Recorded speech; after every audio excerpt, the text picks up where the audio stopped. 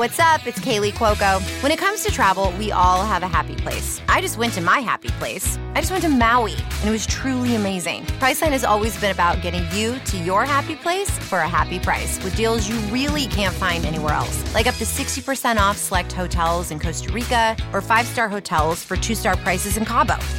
Go to your happy place for a happy price. Go to your happy price, Priceline.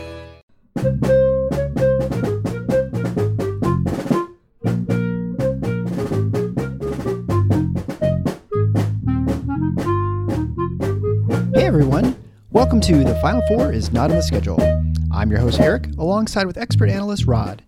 Thanks for joining us on the best MSU basketball podcast featuring in-depth recruiting, game matchup, and post-game analysis.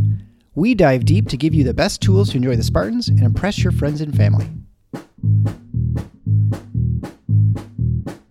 Hey everybody, it's Eric alongside Rod. We're here for our Kentucky pregame show. Number 1 Kentucky is facing off against Michigan State in the Champions Classic. Kentucky, the usual perennial gargantuan heavyweight, is off to a 2-0 start. Number 1 in KenPom. They had 2 relatively easy wins over Howard and Duquesne at home. And, you know, they're definitely a legitimate contender for national champion. They were 26-8 last year, and they were one of the first victims of the St. Peter's march through the tournament, where they lost in overtime in the first round. And as usual, they lost 5 of their top 10 players in minutes played last year from that team, but as usual, they also reloaded again this year.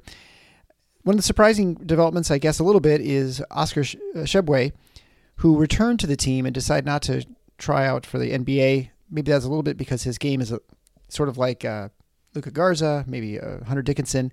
His game is more crafted for the college game than it is the NBA game. But this is obviously a big game for Michigan State. This is game 2 in the 8-game gauntlet we got going on in November and December. And so I guess, you know, with John Calipari, he's reloaded, he's reset, and this looks like one of his better teams that maybe another chance for him to get his second national title with the Wildcats. Yeah, a couple things to touch on with that. We'll start with that last point first. I do agree with that.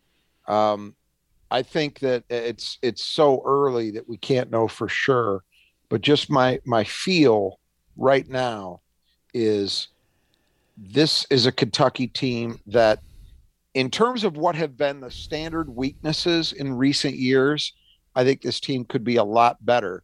And so then it depends on, can they also do the same things that his teams have historically done well, like defend, for example. And I think there's a good chance that they will.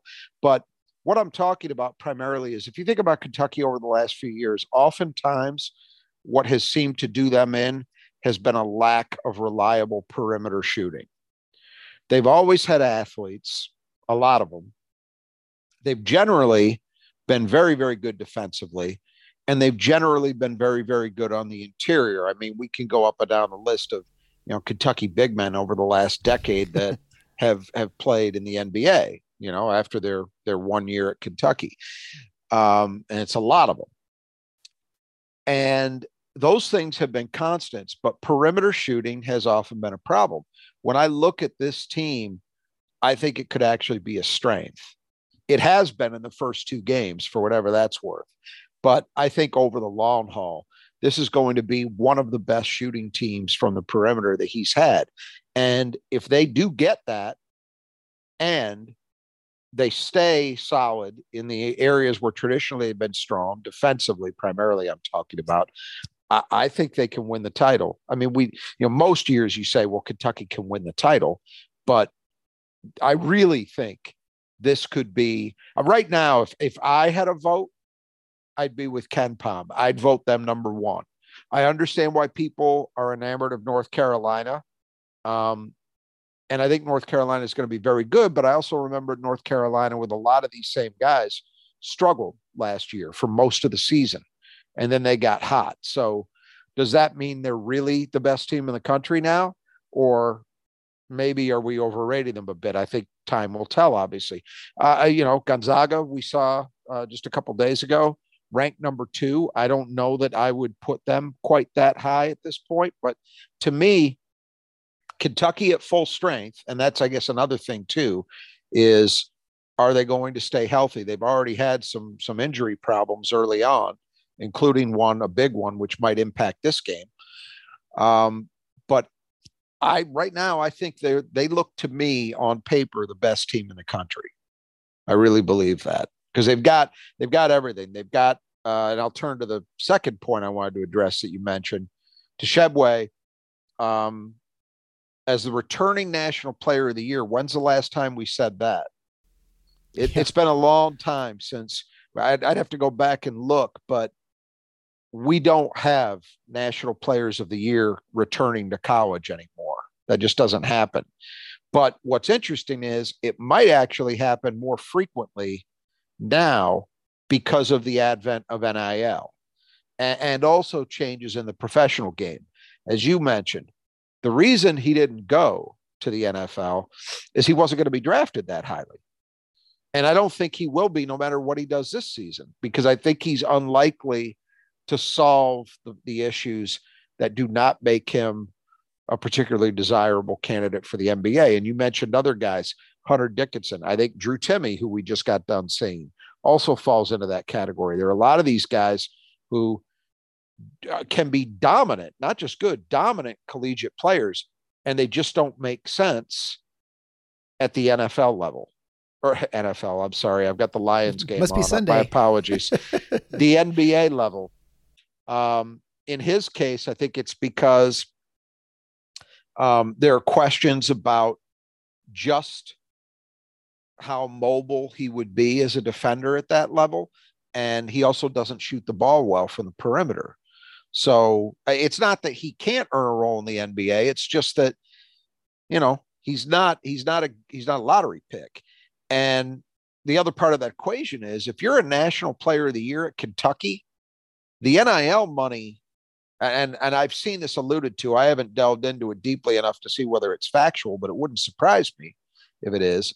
The NIL money at a program like that for a player of that stature might well easily outstrip what he would be making as, say, a late first or even second round pick. Sure. So the equation has changed. He's the first one I can recall in a long, long time to come back. He might not be the last one, I guess is the point, because things have really shifted, both in terms of what the professional game demands and in terms of there actually being a financial incentive to stay in college. But yeah, I think it's a very good team. And so we're looking at it, and this is, in your opinion, obviously this would be the toughest game Michigan State's got on their schedule right now. I think so. Yeah. And, when you look at this, is again, a great opportunity for Michigan State, a great highlight for a Big Ten team. I imagine part of the Champions Classic, the allure of it is that you can have a consistently good Big Ten school, and that's Michigan State. They're not a powerhouse in the sense that they're not, perennial. They're not, I guess I'd just say they're not Duke, Kansas, or Kentucky. They are a half step behind those teams, right? I mean, they're a national name. Yeah. Historically, yes, because Michigan State only, and I've got quotations around only, has 2 national titles. All these other schools, I believe, have at least 5, I think, maybe more. But Kentucky, I believe, is second behind UCLA all time. And Duke and Kansas are in that upper group as well. So if you're talking about history, that's true. But if we're talking about the last 25 years, it's a different equation. And the reason it's different is you can point at Tom Izzo's 8 Final Fours, which I believe outstrips all of those programs. Yes, it does. I don't think any of them have reached the Final Four more often than Michigan State has. So, again, it depends on how you're defining terms, so to speak. Well, and I certainly think that, if you're looking to put on one of these tournaments, or I guess it's not a tournament really, it's just a one game, but it's rotating games, an event, that it makes sense to have the 4 largest conferences in basketball, and if you're going to pick a team for the Big Ten, it's a no-brainer that it's Michigan State, that this is the most consistently good team. Realistically, who's the other program you would put in here? If you're not solely, if you're going to make it solely about historical achievement, well, UCLA, would be a name you could throw in there. But I think if we're talking about the last 25 years, UCLA certainly had some great seasons, but there's been much more up and down than these other programs. There have been periods of struggle for UCLA as well. So you don't put, and nobody cares about the Pac-10, as time has proven, unfortunately, for those schools. Yeah. The one that obviously, if you were truly trying to get just the best four programs, both with a blend of historical and current relevance, the obvious choice would be North Carolina. Sure. Yeah. But you're not going to have two ACC teams and no team from the Big Ten. Right. And it also helps that Mark Hollis, in conjunction with ESPN, invented this event. So there's that too. Right.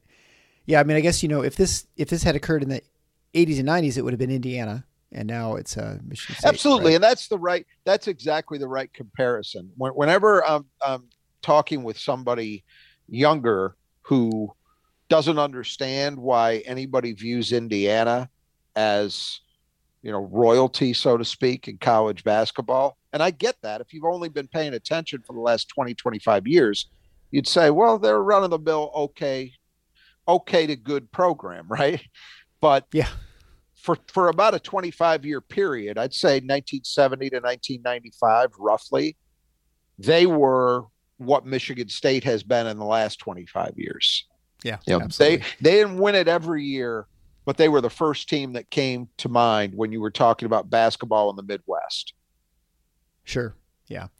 Well, and of course that's, UCLA is a Big Ten team too. That's another reason you wouldn't have them in there. Right. Well, why don't we get into the starters for Kentucky? And we'll start with Sahvir Wheeler. He's a 5'9" senior. He missed the opener, but came off the bench against Duquesne, played 27 minutes, so he'll be in the starting lineup for this game probably. He scored 11 points, had 11 assists to just 2 turnovers, and he's coming off a season in which he averaged a little over 10 points a game on 44, 31, and 78 shooting, and a 6.9 assists per game average, better than 2-to-1 assist to turnover average. Yeah, he's really good.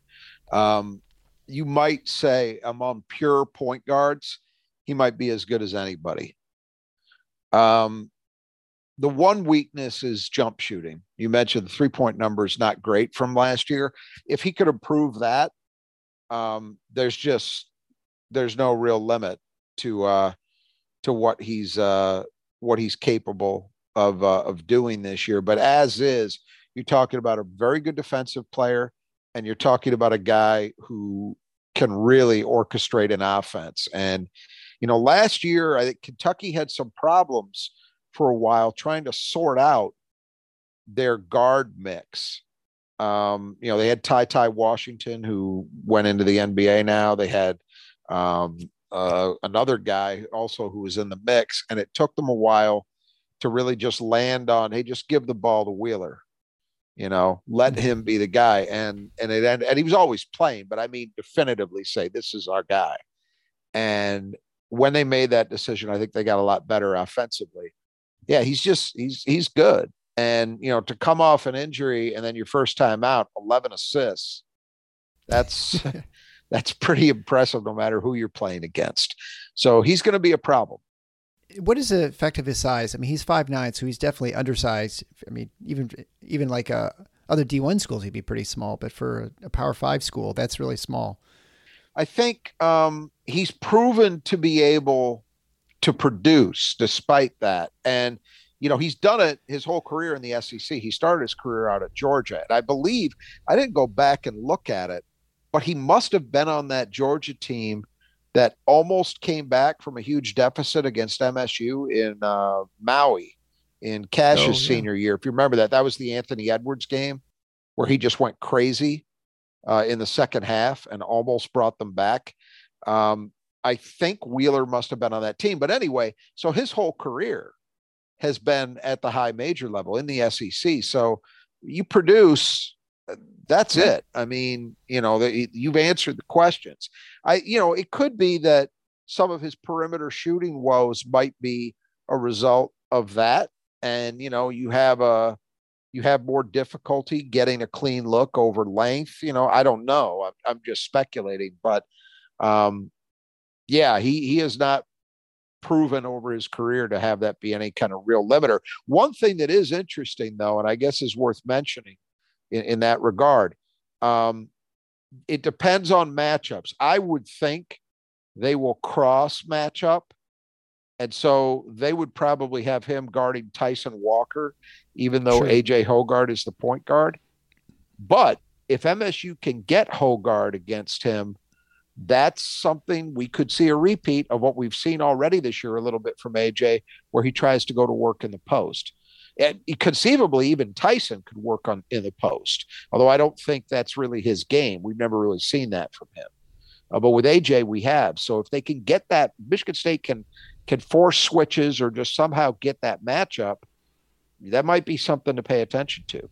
Well, then go on to C.J. Frederick. This is one of the players who made my wife very sad. He was a former Iowa Hawkeye, was a really good shooter, maybe a slightly minus defender, as most of the Hawkeyes are.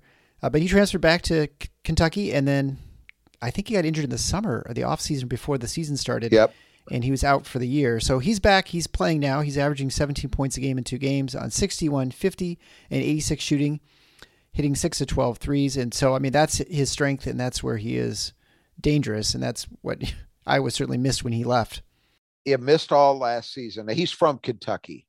I believe he's from the Cincinnati area, I think, if I remember correctly, but the Kentucky side. So this was a return home, and I'm sure it must have stunned Iowa to lose him. Interestingly enough, Michigan State fans, a lot of our listeners probably don't have a lot of major memories of C.J. Frederick, because I'd have to go back and look, but it seemed like he was always hurt when Iowa played Michigan State. He got hurt that year, and he was out a few games. I think you're right. I think he missed one of the Michigan State. I don't know if we played him once or twice, but I think he missed one of the games and was maybe a little limited in the other matchup. But he was really instrumental to them having a successful season with Garza, and so I mean he was important. If you're only really paying attention to Michigan State games closely, you probably don't have a lot of memories of C.J. Frederick, because again, I don't think he saw the floor frequently. I'm sure he played Michigan State, but he definitely missed some games. I want to say at least 2 over his time there, because I don't think he played in either game, as I remember, during the COVID year. But in any event, I felt when he was in the Big Ten that season, especially that we're talking about, the last season he was at Iowa in 2020-21, he was the best perimeter shooter in the league. And it wasn't just his percentage, but it was the quickness of release that he's got. That is a kid who you cannot give any room to. I mean, if there's any window at all, he's getting the shot off. And obviously we see he shoots it with incredible accuracy too. But I think his release is a big part of why he's as much of a weapon as he is.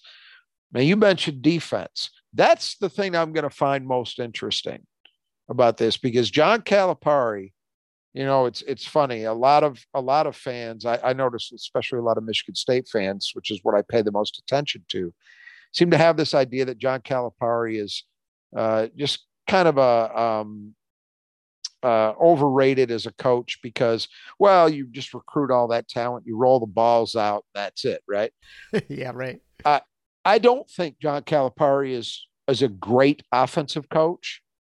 I don't think he's proven to be a great one. I think he's okay, but defensively, he has always been incredible.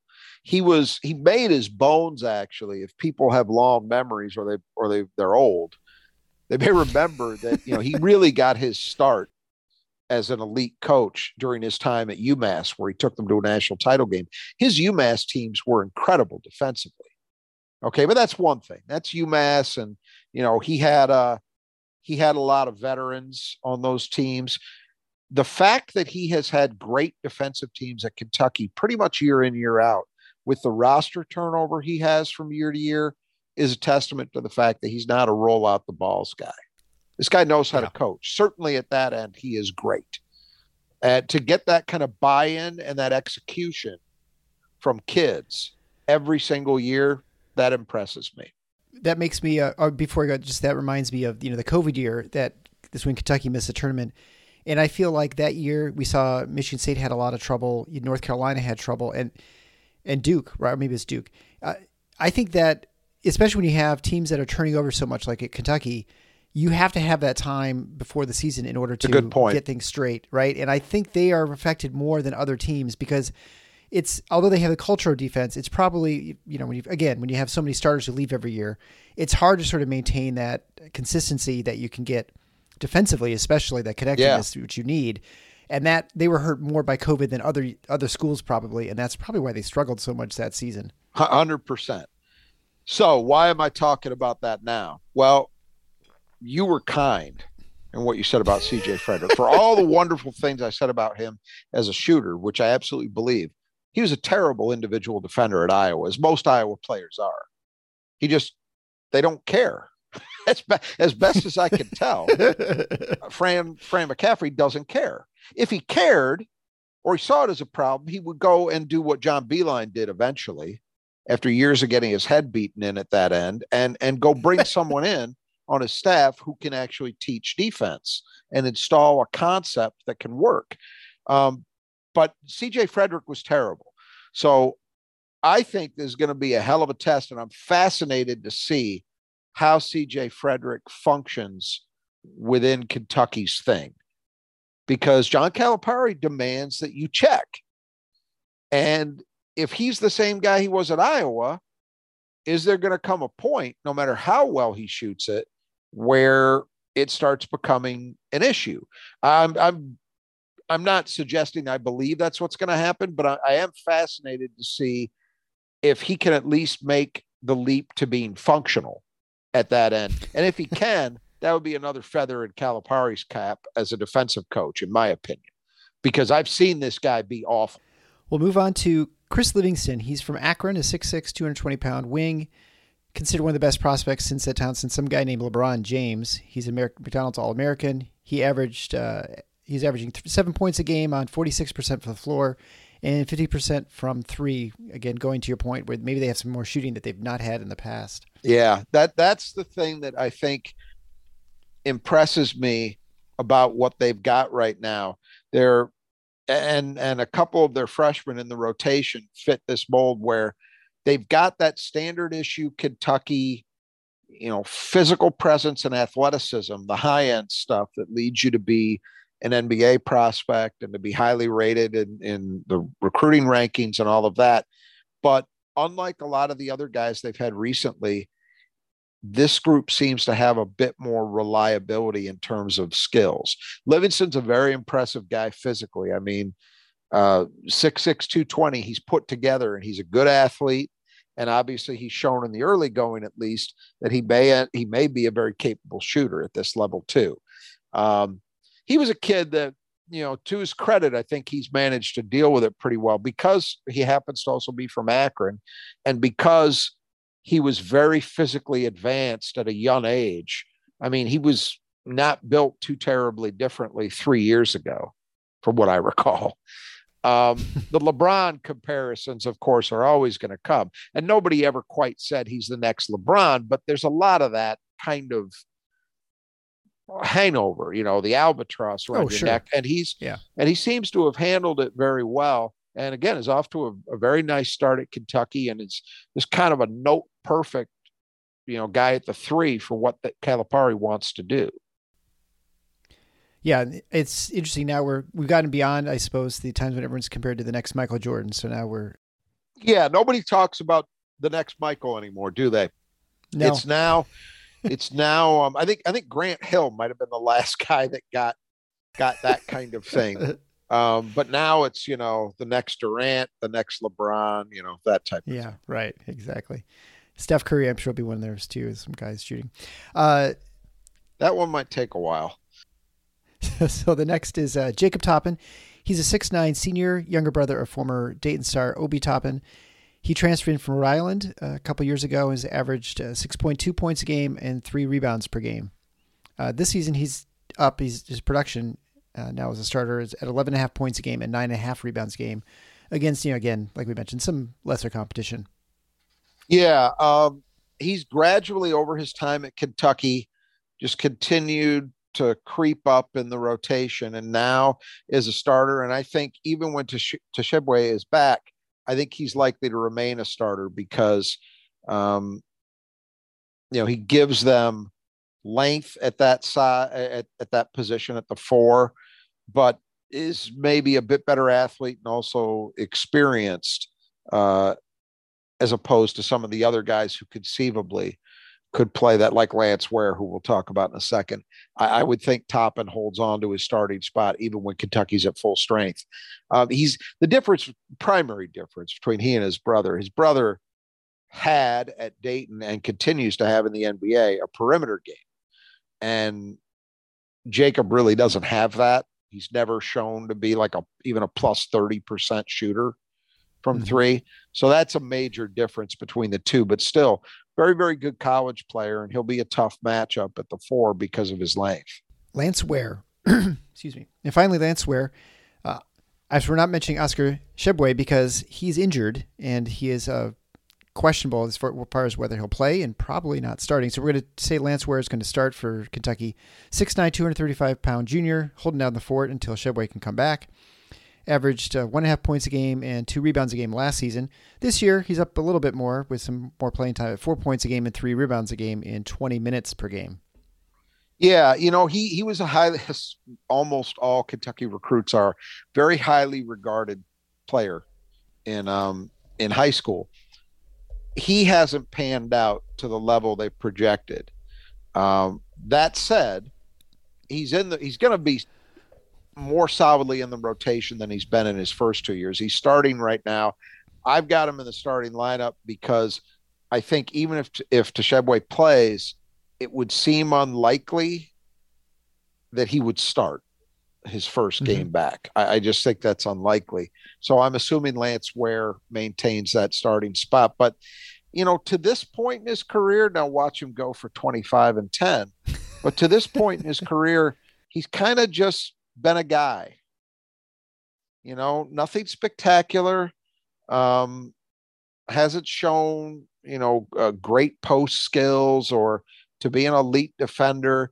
And I'm not knocking that. I mean, he's a nice piece to have in your rotation. A guy's 3rd year in the program. Kentucky doesn't always have that. And when they do, when they've got a few guys who fit that bill, it tends to play well for them historically under Calipari, but not a superstar. So let's go to the reserves. Oscar Tshiebwe. So we're assuming he's not starting. We're assuming he's going to play, but there is some caginess, I guess, whether he's going to play. I mean, I guess we're not certain. That. Yeah. So as we mentioned before, National Player of the Year from last year, he averaged 17.5 points and 15 rebounds and 1.5 blocks a game, shooting 61% from the floor and 69% from the line. Yeah. I mean, look, if he plays and if he were to be at full strength, let's talk about what he is at full strength. He was National Player of the Year last year, and that was in large part down to that 15 rebounds a game. I mean, he is relentless. What makes him so good as a college level player is that he is big, he is strong, and he has a high motor. He just doesn't quit. And you can rack up 15 rebounds a game. That says something about what you are as a player to me. That's about effort, energy, toughness, all of those things. You can't possibly, because he's a big kid, but we're not talking about Shaq. He doesn't go out there and in every game he's just massively the largest human on the floor. There's a lot of games where he isn't the biggest guy. That if he was playing in the Big Ten, he wouldn't have been anything extraordinary in terms of his size, right? But those numbers don't lie. As I mentioned earlier, he's not a perimeter threat. And he's not a dominant scorer. He was a good scorer, but not 17 plus points a game is a nice number, but it's not, earth shattering. So that's what he is as a player when he's healthy. He had a knee surgery a few weeks ago, which Calipari described as, a 15-minute procedure to clear some stuff up. But he didn't play in either of their exhibitions. He hasn't played in any of either of their first two games. And he's not been practicing. Now, I haven't heard if that changed, yesterday or today, but there's a real doubt. I don't think this is all caginess. I think they want to be very careful with him and not put him out there. And, it's kind of similar to what Calipari has said. Is it's kind of roughly similar to what Michigan State was saying about Jaden Akins. So like, look, before he plays, he's got to be able to practice and be pain-free. Right. You're not gonna run those risks. This isn't tournament time, Right. And so that's the way they're approaching it. Given that, I think it's not necessarily a great bet to assume he plays. So we'll see. If he plays, I suspect it will not be the kind of minutes that they tended to play him last year. And you don't know about his effectiveness. But if he were to be healthy and rolling out there 100% or somewhere close to it, he's a major problem because his activity level alone would pose a real challenge for Michigan State, not only in stopping him, but in avoiding foul trouble, which we saw in that Gonzaga game can be an issue. Sure. Absolutely. Yeah. Yeah. And I mean, if you're Kentucky, it makes no sense to risk your season on a game in November. I mean, there's just no sense to it. Here's the other thing too. If you were Michigan State and Monty Sissoko couldn't play, well, that, you look very, very different then without that option, right? Right. You don't have it. If you look at Kentucky's roster, there is a lot of size. Now, I'm not going to pretend that they've got anybody on his level, but they've got guys. We just talked about Lance Ware. He's in his third year in the program, right? Toppin at the power forward is 6'9".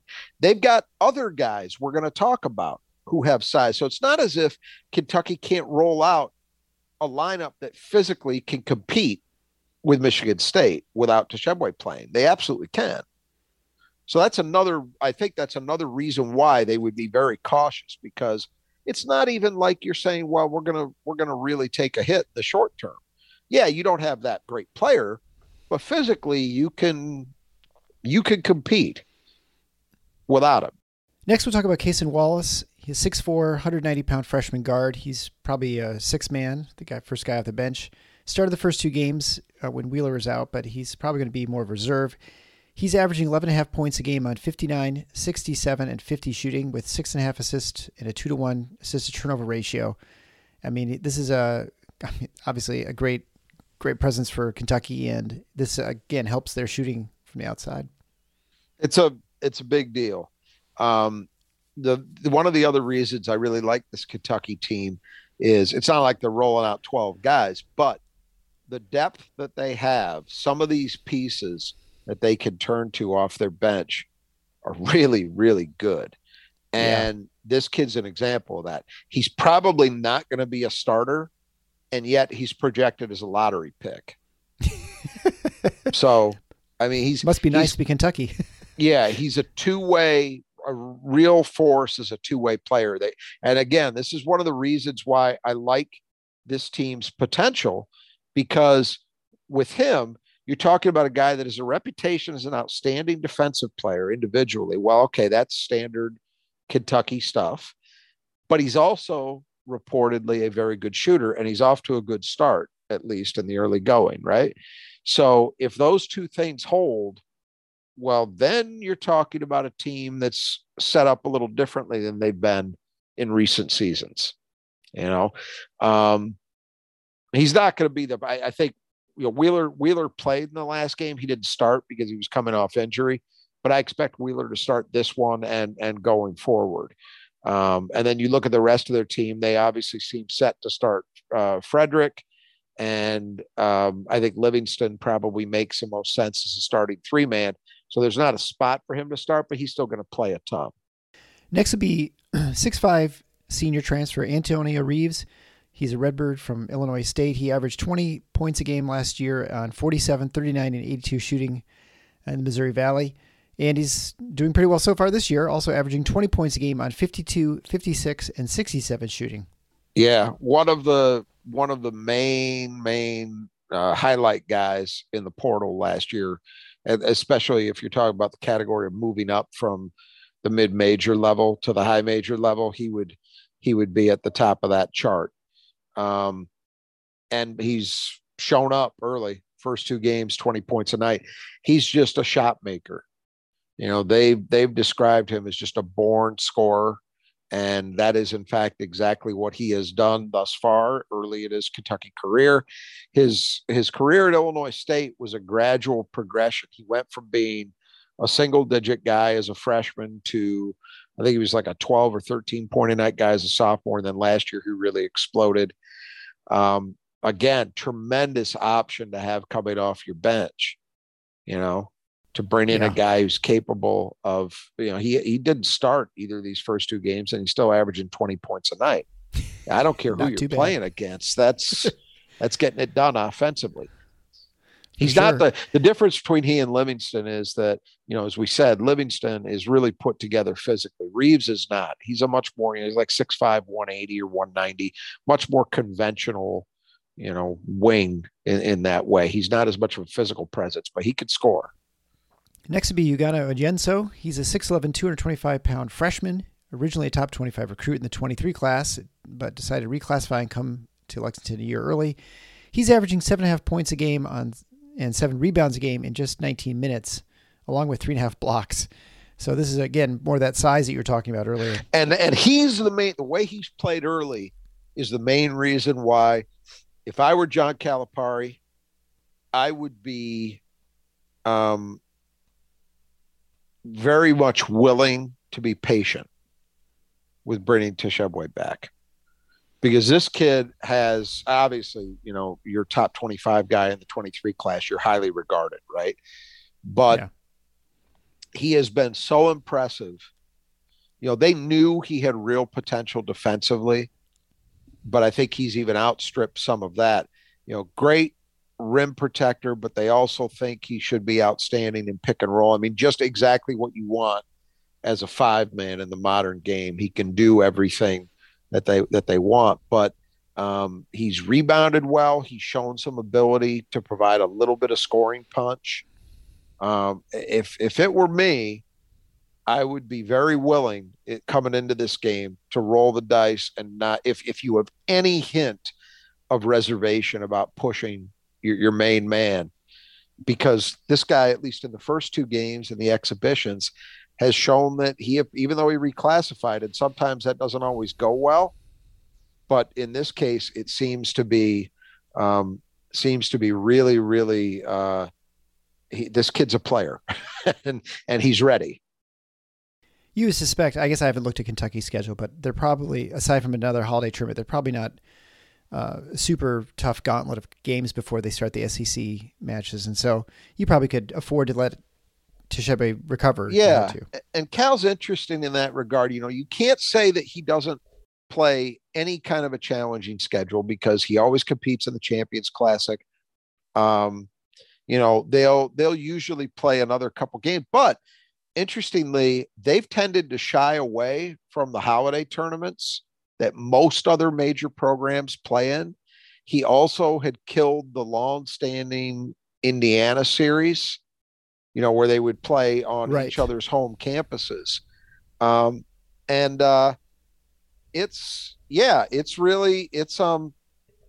It's interesting. They don't, I would never label him as a Jim Boeheim, where they don't leave the state of New York until January.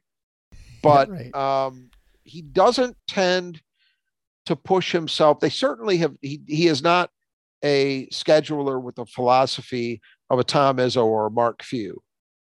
They don't challenge themselves quite to that level. I would say he's more along the lines of Krzyzewski, where they'll play, say 3 highlight non-conference games, just enough to feel like you get a reasonable test for yourself, but not too much that you're running a real risk of putting a bunch of L's on the schedule or on the record.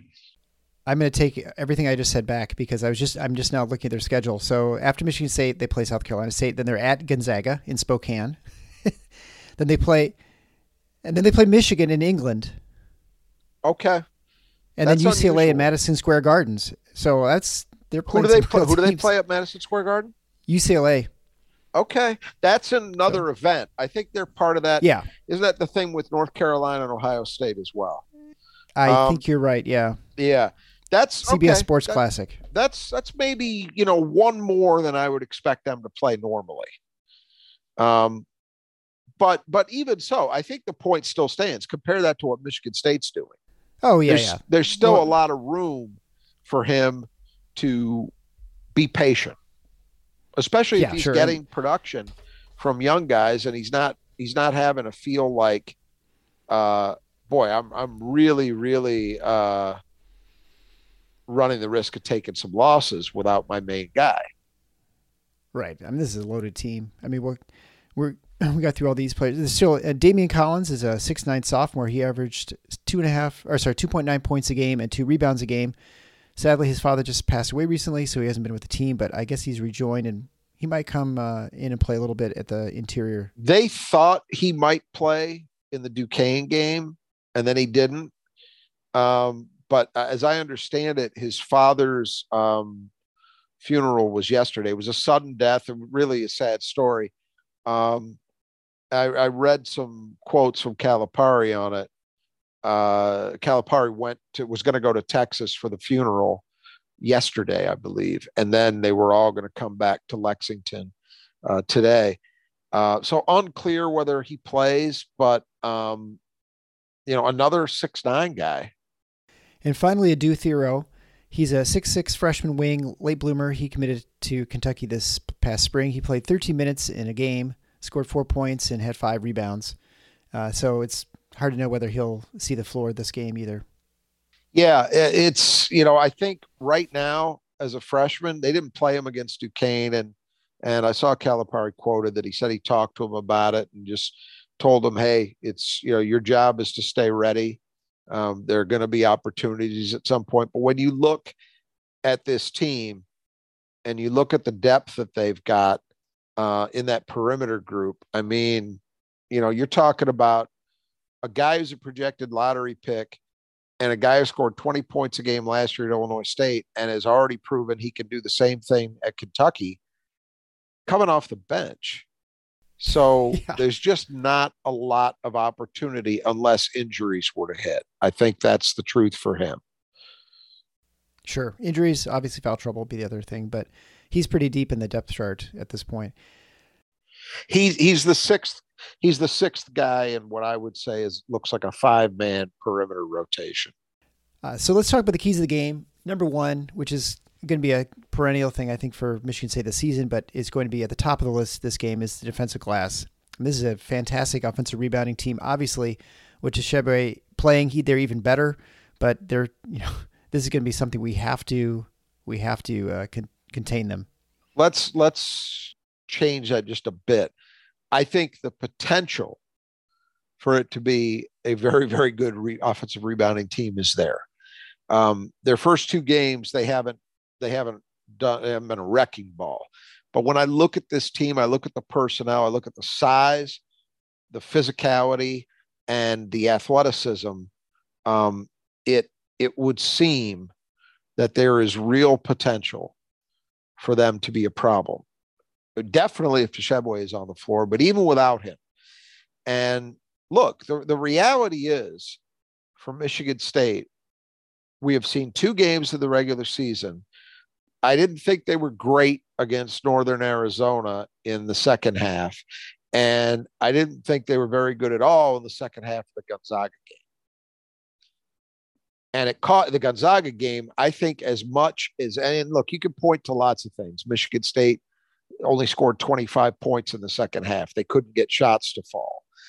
That was a factor, certainly. Drew Timme really turned it on in the second. That was a factor. But let's also not pretend that really, I think when push came to shove, the most important thing in that second half, especially down the stretch, is Michigan State could not close out defensive possessions because they couldn't keep Timmy in particular off the offensive boards. And it led to several second chance scores. That's a problem. And Michigan State's got to find a way to solve that. And this is another game where I think they're going to be tested.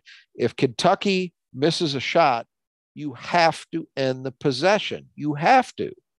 You can't let this team get second and third chances at scoring. If you do, you're going to take a hit. You're going to suffer, and you're probably going to lose. You know? Right. Now, what does Michigan State do about that? How do they solve that problem? Again, I'm going to keep harping on something we've talked about a ton here. To me, it has to come from the wing group. I've been reasonably impressed with Michigan State's interior guys in terms of how they've rebounded. I think Mady Sissoko has been really good. Hauser didn't do much of anything against Gonzaga, but he was very good against Northern Arizona. And we've seen enough of Joey that if he's playing, I think he's a productive defensive rebounder. And I think Jackson Kohler, for whatever defensive problems he's had, has done a decent job on the boards thus far, enough to give you some faith that he can contribute there. To me, it's that wing group. And I'm going to hit on a tangential point. I've seen a lot of talk in the Michigan State fan base about the use of Malik Hall at the 3. And a lot of the talk is negative because people see that he might not be the epitome of what we normally see at that position from MSU in terms of running the lane in transition. There are concerns about him as an individual defender. I got to say, I don't think he struggled much against Gonzaga in that regard, but maybe I missed something. But anyway, those kind of considerations, and I'm not going to deny that those things exist, but he is averaging 7 rebounds a game. He's had exactly 7 in each of the first 2 games, playing most of his minutes at the 3. He played a little more at the 4 against Gonzaga in that second half out of necessity, but the vast majority of his minutes have come at the 3 in these first 2 games. I want you to imagine what Michigan State's defensive rebounding would have looked like if they hadn't had Malik Hall at the 3. How much worse would what's already a problem area have been if they didn't have that? So to me, the only way you can make that change and start thinking about shifting him back to more of sharing the 4 with Hauser is if you see other guys, specifically guys like Pierre Brooks and Jaden Akins, really stepping up as rebounders. This would be a great opportunity for those guys to do exactly that. Michigan State's got to get more out of those guys on the boards. It's just bottom line. You know, in this game, even if Tshiebwe plays, he worries me, of course, because he's a wrecking ball on the glass. But you know what really worries me? What really worries me is a guy like Chris Livingston grabbing 4 offensive rebounds. That's what really worries me. Yeah, and I mean, we've seen Brooks, who I think is going to be, he's the guy who goes after the ball. I think he's going to be a good positive in the rebounding, which I don't know that I knew for sure going into the season, but I think he's going to be good. And Akins, I think we know can be good, but he's just got to get kind of back into the flow. And I still feel like he's a couple games away. Yeah, I don't blame Jaden Akins. Jaden Akins is still trying to get back in the flow. Absolutely. But he's still got to do it. And even if he does it, he's not enough. They need other guys. Pierre Brooks is the obvious one because he physically has the tools to do it. And I think he shows you flashes. He's had rebounds in each of these first, I'll even count the Grand Valley game, the first 3 games. He's had flashes where you say, boy, that's what I know he can do, but he hasn't done it consistently enough yet. And that's the thing that's a concern. We just went through, I'll give him a pass for his freshman year because he wasn't counted on that much. We've just gone through 3 years of Gabe Brown where he would have moments frequently, but no consistency. Well, let's go to number 2, key to the game. strong with the ball. Kentucky's perimeter group is pretty good, and are Hoggard and Walker and Akins to some degree, are they going to be able to avoid the turnovers? Because although Hoggard's been good this so far, he has had the tendency to be a little loose with the ball, at least in the Gonzaga game, and then even in Northern Arizona. Some of this is turnover related, but it's even a broader issue than that. We talked about Gonzaga's guards as a relative weakness for them, and I think that game actually bore it out. Now, they got better in the second half. I'll give them credit for that. But you did see Michigan State get the better of their guards, and I think that was not just a skill thing, that was a physical thing. Yeah. I don't know that I believe that's the case in this game. Kentucky's got some guys. I mean, we just got done talking about it. You're bringing a lottery pick off your bench. They've got some guys. Now, CJ Frederick, okay, maybe not. But the rest of that group, I think, could be very, very good defensively. And so for Michigan State, being strong with the ball isn't just about avoiding turnovers. It's also about being strong enough to get yourself in the lane and finish. Finish plays. That's going to be very, very important. We've already seen that. I think it's fair to say this Michigan State team has more potential in terms of going off the dribble than any Michigan State team for a long, long time. A long time. And one of the good parts, again, that Gonzaga game, yeah, you could talk about the officiating, and yeah, it wasn't always great, but MSU got itself to the line a bunch, and a lot of that was because of the activity of their guards. So that's all got to remain intact in this game, because I think they are facing a stiffer challenge in that backcourt than what Gonzaga gave them. Yeah, and I think kind of tying into the next key, which is the deep ball, it's hard to imagine, Michigan State being successful without being successful at the three. But, maybe a little bit less penetrating will happen in this game just because you'll be able to shoot a lot better than you were on that aircraft carrier. Well, that's true. There's going to be, Michigan State attempted, I think, 13 threes. That would be a very low number typically, but it was the right thing to do. I mentioned that there was some criticism of Tyson Walker not taking more threes. That was smart. I was playing it smart under those conditions, but inside where most games are played, you're not going to have that same concern. So yeah, to get back to the original point here, look, the reality is that for this Michigan State team to be the best version of itself it can be, I think it's got to be a good 3-point shooting team. Izzo believes he's got that. I think we believe that. They have to actually shoot that way. The Gonzaga game, you can write off in terms of that aspect of things because the conditions were just not going to lend themselves to that. Ever being a big, and it wasn't a big part of the game for Gonzaga either, who's also a good shooting team. So that tells you it was the conditions. This one, it's just hard for me to imagine beating a Kentucky without Michigan State having a productive game from three. Right. It's just hard to see that. So, that means you want to see Tyson being more aggressive again. You want to see guys like Jaden Akins and Pierre Brooks and Joey Hauser and Malik Hall all kind of dialed in as shooters. It needs to be multiple guys. Yeah, absolutely. And that kind of moves to transition game, which was very good in Gonzaga, I thought, for most of the game until the end. And then it has not been quite as good the previous two games. And also to the first key, which defensive rebounding and holding the glass and cleanly getting the rebounds to start the transition. This is going to be obviously a key to this game. And, whether Kentucky, we play them every couple of years, so I feel they shouldn't be that surprised by seeing things. But I guess if you play someone every 3 years, the likelihood of anyone in Kentucky having played against Michigan State is pretty rare. There are probably a couple of players who've actually seen it. Their players don't. Frederick has seen it. If I had confirmed, I'm pretty sure Wheeler saw it in Maui. I'm pretty sure he played in that game for Georgia. But other than those guys, no, they don't have any institutional memory of it. The difference is, again, Calipari has always proven to be a very good defensive coach.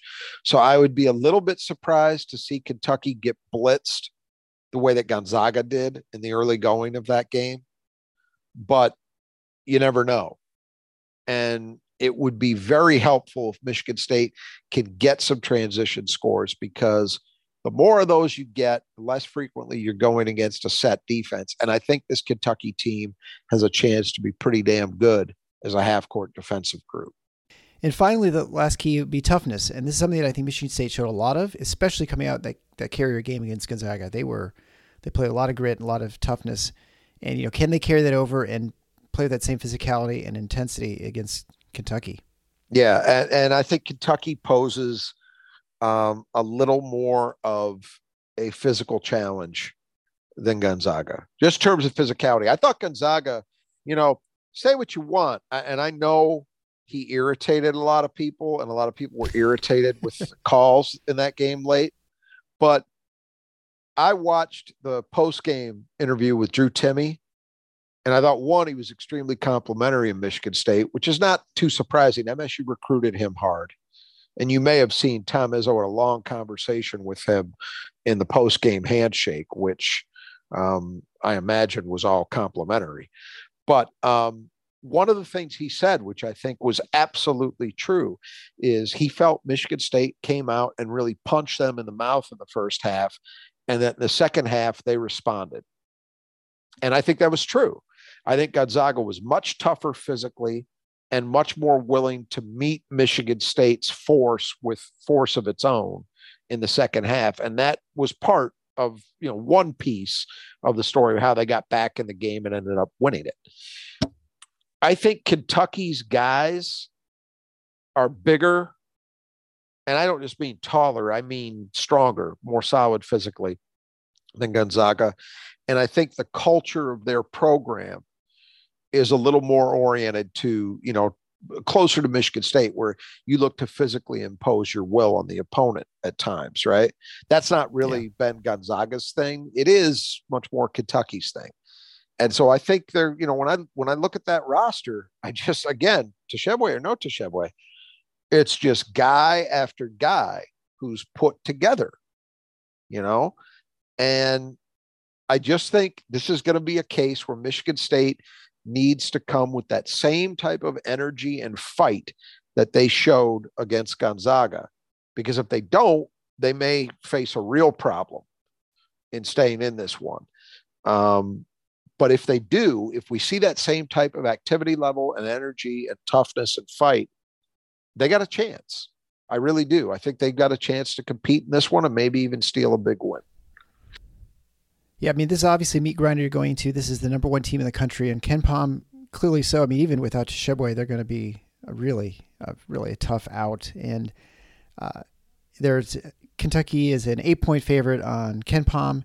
There's no lines in Vegas yet, which I think is pretty reasonable. This is certainly the kind of game that you could see Michigan State, if they don't come out with that intensity like you just mentioned, they could find themselves down 12 real quick, and then you're just always playing uphill and never really having a chance. This game, it could just turn into a laugher. So they've got to come out ready right from the tip, and hopefully get some stuff going, because again, these are the kind of games where you can see, like when we play North Carolina sometimes, where you just give up 2-3, you have turnovers for dunks on the other end, and suddenly the game's almost like out of reach, and you just feel the team just looks physically like incapable of competing. I go back to that game in the Champions Classic in 2016, where Michigan State played Kentucky, and it was, Miles and Cassius and Nick and Josh was their freshman year. And Kentucky had a bunch of freshmen too, but just physically, Michigan State got kind of overwhelmed in that game, and it got out of hand real quick. That's what you don't want to see. I would be surprised by that kind of outcome here, in part because this is a much more mature Michigan State team. Right. And, and I'm also encouraged by, what you saw out of a guy like Mady Sissoko. That's a big, big difference maker with this team. And I know he fouled out of that game, but he also played 25 minutes. So Michigan State got production out of him. even though he ended up in foul trouble. I think that a guy like him changes the equation a little bit. You also need your AJ Hogarth, your Malik Halls, Pierre Brooks, Jaden Akins. You need these guys to step up to the moment and show that kind of Tyson Walker, to show that kind of toughness physically and mentally, because I think Kentucky's going to pose an athletic and physical challenge that's different than what they saw against Gonzaga, and it's different than what they'll see probably from just about anybody else the rest of the year. Well, I guess we'll see who plays and how things turn out on Tuesday. I guess, final thoughts, anything else to add about the game? I'm going to say similar things to what I said about Gonzaga. It's another challenge. It's another opportunity. It's another measuring stick. I'm not going to get caught up with the scoreboard at the end of it. If Michigan State plays well, that's more what I'm concerned about. I came out of the Gonzaga game. Yeah, you want the win, and you're irritated that when you played that well at times and you were right there and had a chance that you didn't get it done. That's all valid, but it's also far outweighed, in my opinion, by the positive signs that came out of that game. So this is another similar kind of scenario, in my opinion. If Michigan State loses, but they really compete, they show out well, I could see a scenario where you come away from this, Michigan State does a really good job of the defensive boards and maybe starts to alleviate some of those concerns, but Kentucky gets hot from three and they end up winning a close game. Am I going to be really, really bothered by that? Probably not. I think we've got a pretty good idea of what needs to happen for this Michigan State team to be the best version of itself it can be. And it's conceivable that they can do things that suggest that they're on the path to getting to that place and still lose a game like this. Sure. Yeah. Right. So the analysis, I think, has to be different. It really has to be more about what are we doing? What are we showing? And is there reason for optimism that an improvement curve in the areas that it's really needed is likely to happen? And if that's the case, if there are signs of those things, I'll take whatever the final scoreboard says. Sure. Michigan State right now is the only team in the Big Ten with a loss. They're the only team in the Big Ten who's played anyone. The only team who played a team with a pulse. Yeah. Yeah, right. Exactly. Yeah. And I think to your point, we were talking about the game on the Carrier. Izzo was really mad after that game because it was a game that he thought he could win. But to your point, he definitely thinks this is a special team that they can really do some things. And so he's gonna want to see that incremental improvement. He's going to want to see that they can maintain that same intensity they had the last game. I'm sure that'll be his main concern. Is that a flash in the pan, or is this something that you can count on this team bringing every night? Right. And if those things are there, if you see that compete level, you see that toughness, then, other things in a one-game scenario in November can happen that might lead you to losing a game, even against a good opponent, even when you did those things well that we're talking about. So be it. Yeah, right. Well, looking forward to the game. I'm sure everyone else is too. I actually just got done curling. Have you ever gone curling before, Rod? I have not. I've played shuffleboard. Yeah. Which gets us close.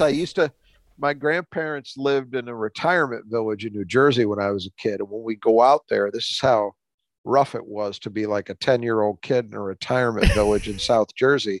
The highlight of my day was getting to go to the shuffleboard court in the evening. So that's as close as I've come. Yeah, the horseshoe pit or something would be the other thing. So the old folks' homes. But yeah, I went curling yesterday. I'm sore in places I did not think I could be sore. I watched it in the Olympics a bunch, and it looks like not a hard game, but it is really hard. Like pushing off on the ice and everything. I could see it. Well, the sweeping's actually pretty easy. I was pretty good sweeping, I got to say. But throwing the rock straight and then to curl it and then to launch. And interestingly, you have to put a piece of Teflon underneath one of your feet. Because I, of course, don't have curling shoes because it was just a sort of a game where they show you how to do it. And not surprisingly, Teflon is really slippery on the ice. So your foot's going all over the place trying to launch off from those things. So I'll be recovered by the time for the game. We look forward to everyone joining us again to see when we discuss what happens, and hopefully a W, or at the minimum, a really good showing by our team with some signs of progress from the guards and the interior. So until next time, the Final Four is on the schedule. Go Green.